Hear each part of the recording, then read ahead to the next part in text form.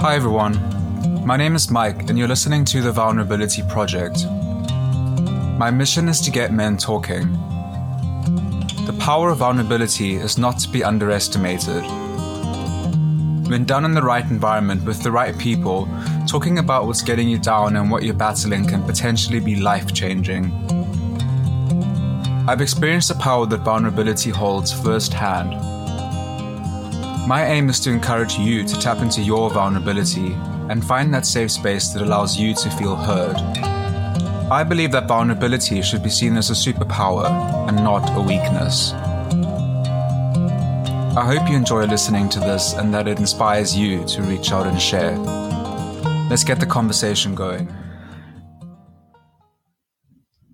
Hello everyone and welcome to episode 6. Welcome to the Vulnerability Project.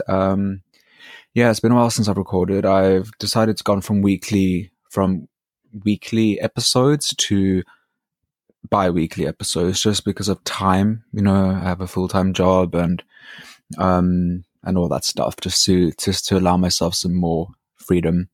And also to get more creative with ideas and get more people on board to join me for interviews. But today's episode is going to just be me. The last episode that I posted was an interview with Dave Chorner about eating disorders and his experience with it as a man, and it kind of got me thinking. A few years ago, I started what I thought was going to be a book about my eating disorder.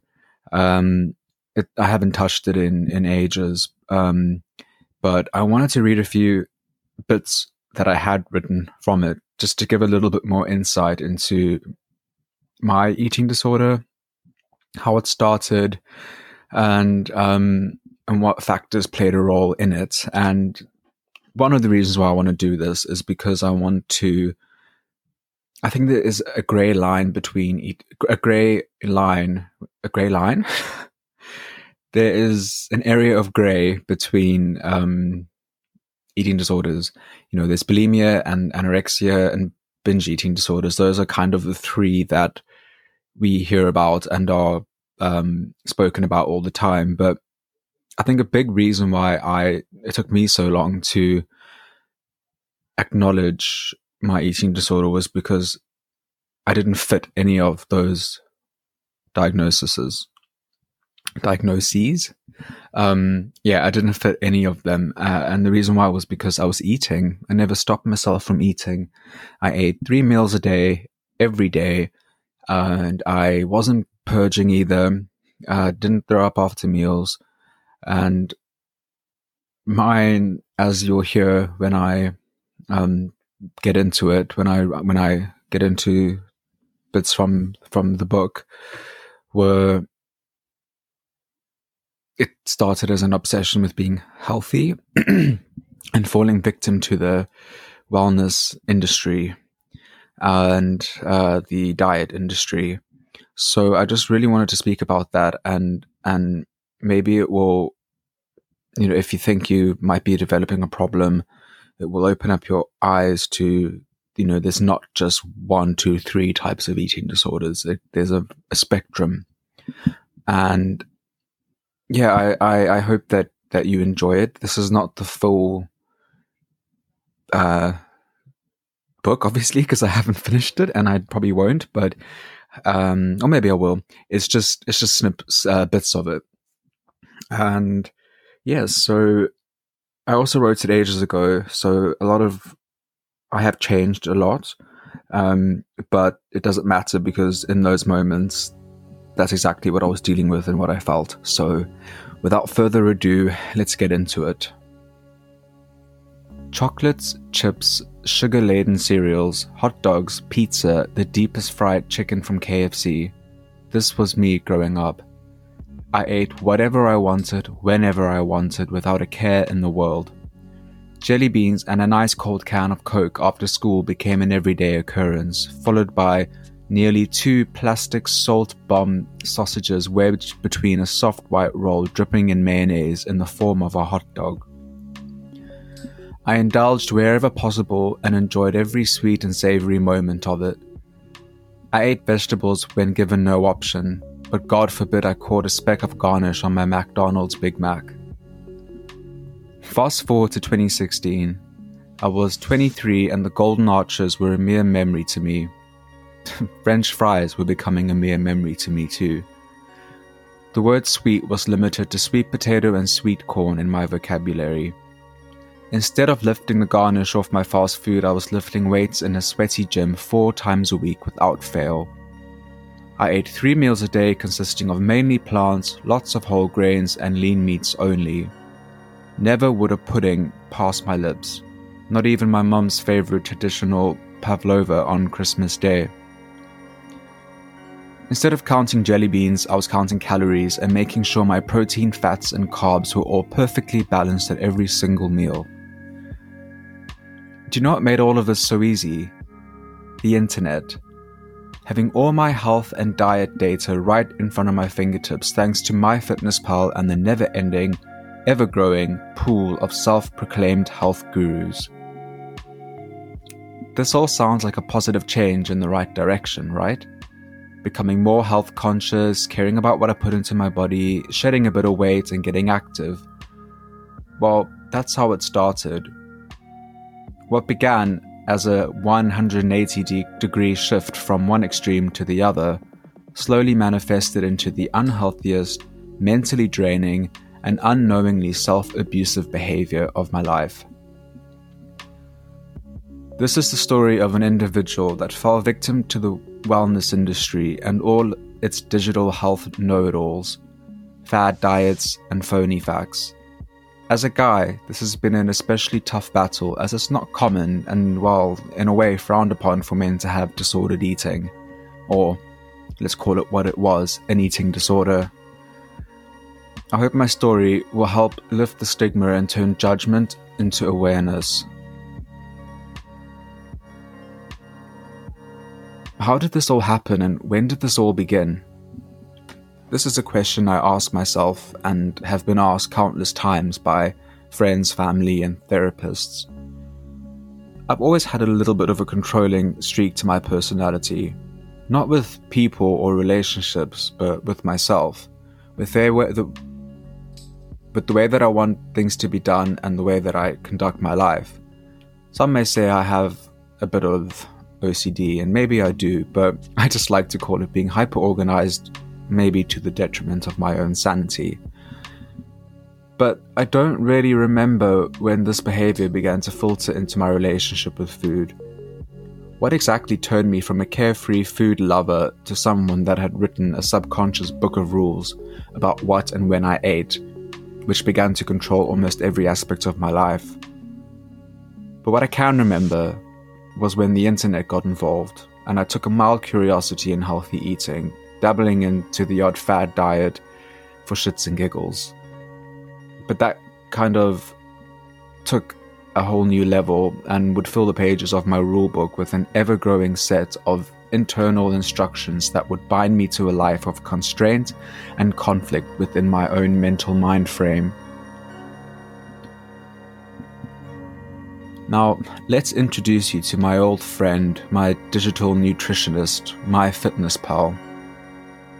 For those of you who may have skipped past this guy in your app store, MyFitnessPal, as described on their website, is the fastest and easiest calorie counting app. Correct. That's exactly what it is. Boasting the largest database of nutritional information and calorie content of over 5 million food items. That's pretty impressive and, again, very true. Very rarely I recall ever battling to find a food on this app when I used it. I downloaded it as a joke one evening with a friend of mine who was actually using it to lose weight. I was just curious and thought it would be a fun way to see how much in numbers I was actually putting into my body. How many carbs, fats, protein, calories. Little did I know, this was the crack in the can of worms that would wake the demon of my ongoing eating disorder. Don't get me wrong, MyFitnessPal, when used by those who actually need it for the purpose of losing weight, is a good app. For those who are able to see it as a guide and not as the holy bible of food, it's actually pretty handy. I know people that have successfully lost weight and started eating healthier because of this little pocket powerhouse. And on the other side of the scale, it is useful for those wanting to bulk up and eat enough to fuel their intense workouts at the gym. But for me, being a naturally anxious and controlling individual, it was the last thing I needed. I was at a healthy weight after losing a few unneeded kilos some years earlier. Maybe I didn't have the healthiest of diets, but I had a pretty healthy relationship with food. But God, did that deteriorate very quickly. Suddenly I became aware, so aware. I was introduced to terms such as macronutrients and micronutrients.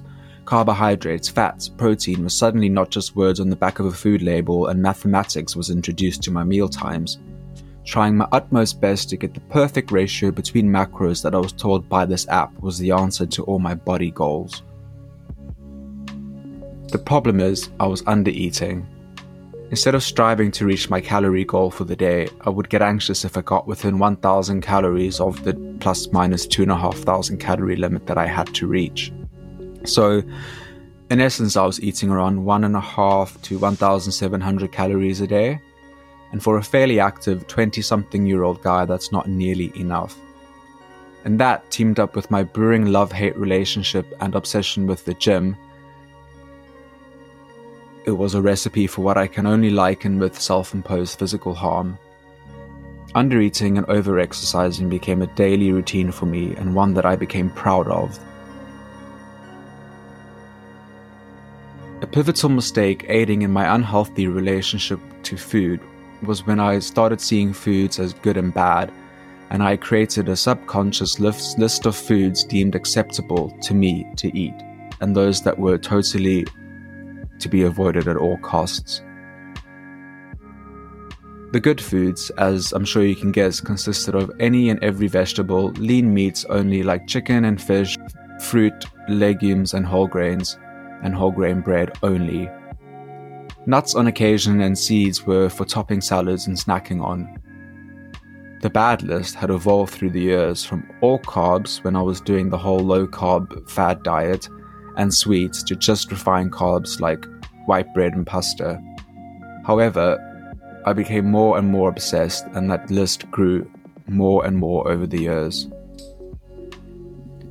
White bread, white rice, white pasta, pizza, white potatoes, anything deep fried, milk, carbonated beverages, fruit juice, sauces like ketchup, mayonnaise and brown sauce, butter, French fries, jams and chutneys, sugar and honey, sweets, cakes, desserts, red meat, alcohol, cheese, fast food, processed foods like ham, bacon and sausages.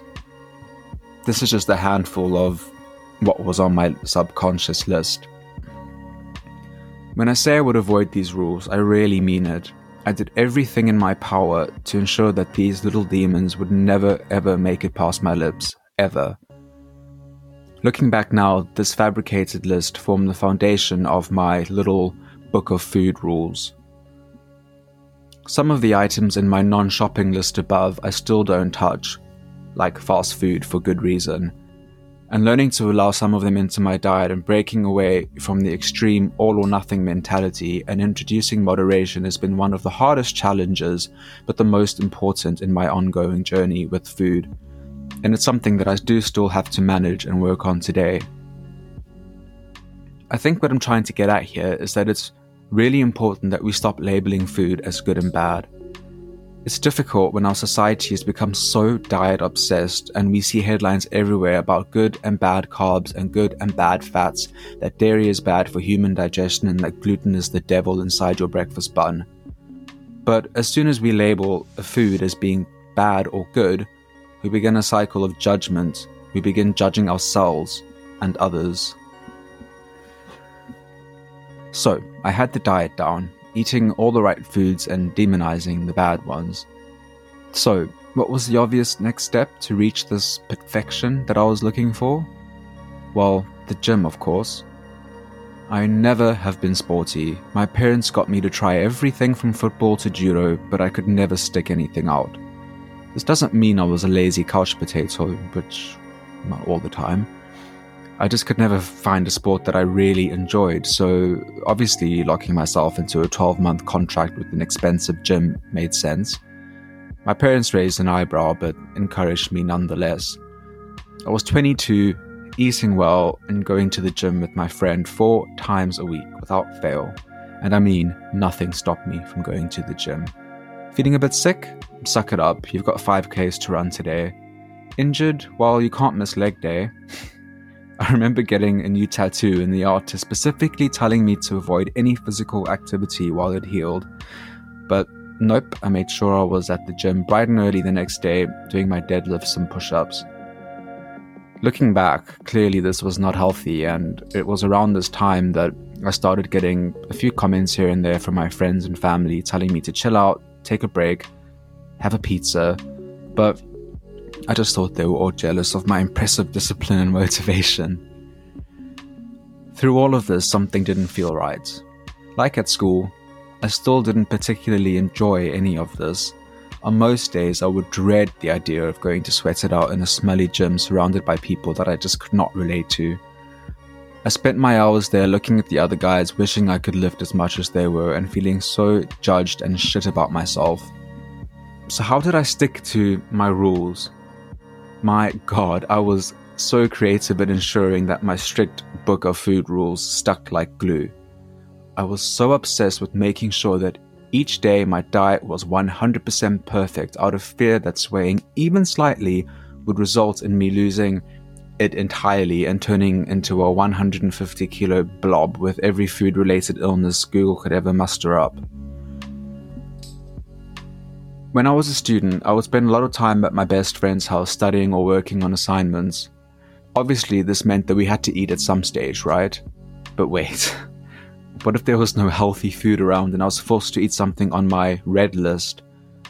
What if I was sleeping over? That would mean dinner and breakfast was out of my control. So what did I do? I'd bring my own food to his house, and any other person's house for that matter that I stayed at. Yep, a fully cooked dinner that I would prepare before heading off to his house. I was very honest with his parents and just told them that I don't eat certain foods. And they understood, I think. So that was dinner sorted. What about breakfast? I'd bring my own whole grain bread to be toasted in the morning, or my own granola ready to be added to a smoothie. I would usually eat this before anybody else woke up to avoid any further questions as to why I wasn't eating their breakfast. It was nothing personal to them. I mean, what could they do anyway? They couldn't force feed me. And what about eating out? This was always an incredibly anxiety-inducing experience for me. Whenever my friends or family invited me to go out for a meal with them, I would scour the internet for a menu of the restaurant that they chose, and I would analyze it with a fine-toothed comb to make sure that there was something I could order. In reality, I could have ordered anything I wanted, but I was so bound to my restrictions that I would instantly write off burgers, pizza, pasta, or anything containing fine carbs, red meat, or too much cheese. If I wasn't able to find anything in the green zone that I could eat, I would do everything possible to convince those I was going out with to go somewhere else. I would even be as clever and diplomatic as possible when doing this, lying and saying I had a bad experience at that place, or that my aunt's friend's sister-in-law went there once and got food poisoning, just so that I wouldn't out myself and make them suspicious. Sometimes I'd win, other times not. And when the latter was reality, I would sit in the restaurant whilst all my friends were laughing and enjoying themselves, fixating on what I had to order and how I was going to succeed in eating something within my rules. This made my life, and the poor waiter's life, very difficult. And I just laughed it off, saying, "Oh, I'm a fussy eater." It was absolute torture looking back. This is something I had to work painfully hard at fixing. Quite often, I would just not go out at all and make some excuse like, "Oh, I'm not feeling well," or "I have to work late." It was affecting my social life, and I knew that it had to change, but I didn't know how to change it. As a man in a society that has preached the dogma of men don't cry, indirectly teaching us to suffer in silence, we aren't encouraged to identify illnesses such as anorexia or bulimia in ourselves. And in fact, It took me about 4 years to really acknowledge that and apply that label to myself and seek help. No man wants to admit that he's got a problem with food in his body, one that has resulted in very concerning and quite frankly disgusting habits like spitting out food and missing social events due to fear of food. I can honestly say that until about the 4th year of struggling, I never once even considered that I may have an eating disorder. In fact, I remember when someone started a rumor that I had anorexia, I was so genuinely horrified and offended by this that I cut off all ties with that person. The thought did not even cross my mind. To me, I was just following a healthy diet and exercising regularly. I felt proud seeing the scale go down, not panic. I was happy. It became my focus. It became my identity. Not once did I consider that I had developed a full-blown eating disorder. A big part of this was that my version of the disease did not fit the diagnosis of anorexia or bulimia, which are the most common eating disorders. I didn't deprive myself of food, and I never threw up after meals.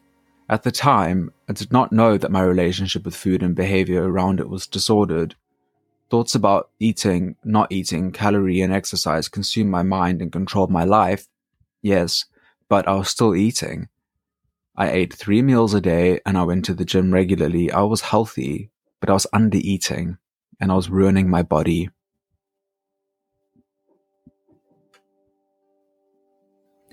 Thank you very much for sticking around and listening to that. When I was recording it, it was quite... I must say eye-opening. Eye-opening is not the right word. It was quite amazing to see, well, how far I have come with my eating disorder. And the biggest takeaway that I want you to have from this is, please, guys, girls too, but guys, if you are suffering or you think you might be experiencing disordered eating, seek help. It really is there. Speak to a doctor, speak to a dietitian, speak to your loved ones, speak to a stranger. You know, it can get better. And I'm telling you, 3 years ago, even 2 years ago, if you were to tell me that I was going to hit a healthy weight and that I was going to get back into exercising and having the strength to exercise, I would have laughed at you. I thought this was going to be with me forever. And like I said, I have to manage it. But by reaching out, I have learned and have been given tools that allow me to manage it. And I don't always get it right. I want to emphasize that I have really bad days when I feel really shit about what I've eaten, about how little exercise I've done, about any mistakes I might have made, and I really beat myself up about it. I am my biggest critic. So I'm not perfect, but I am a hell of a lot better than I was 2 years ago. Thank you for listening to this episode. It was a really special one for me to record, and thank you for supporting this podcast. Thank you for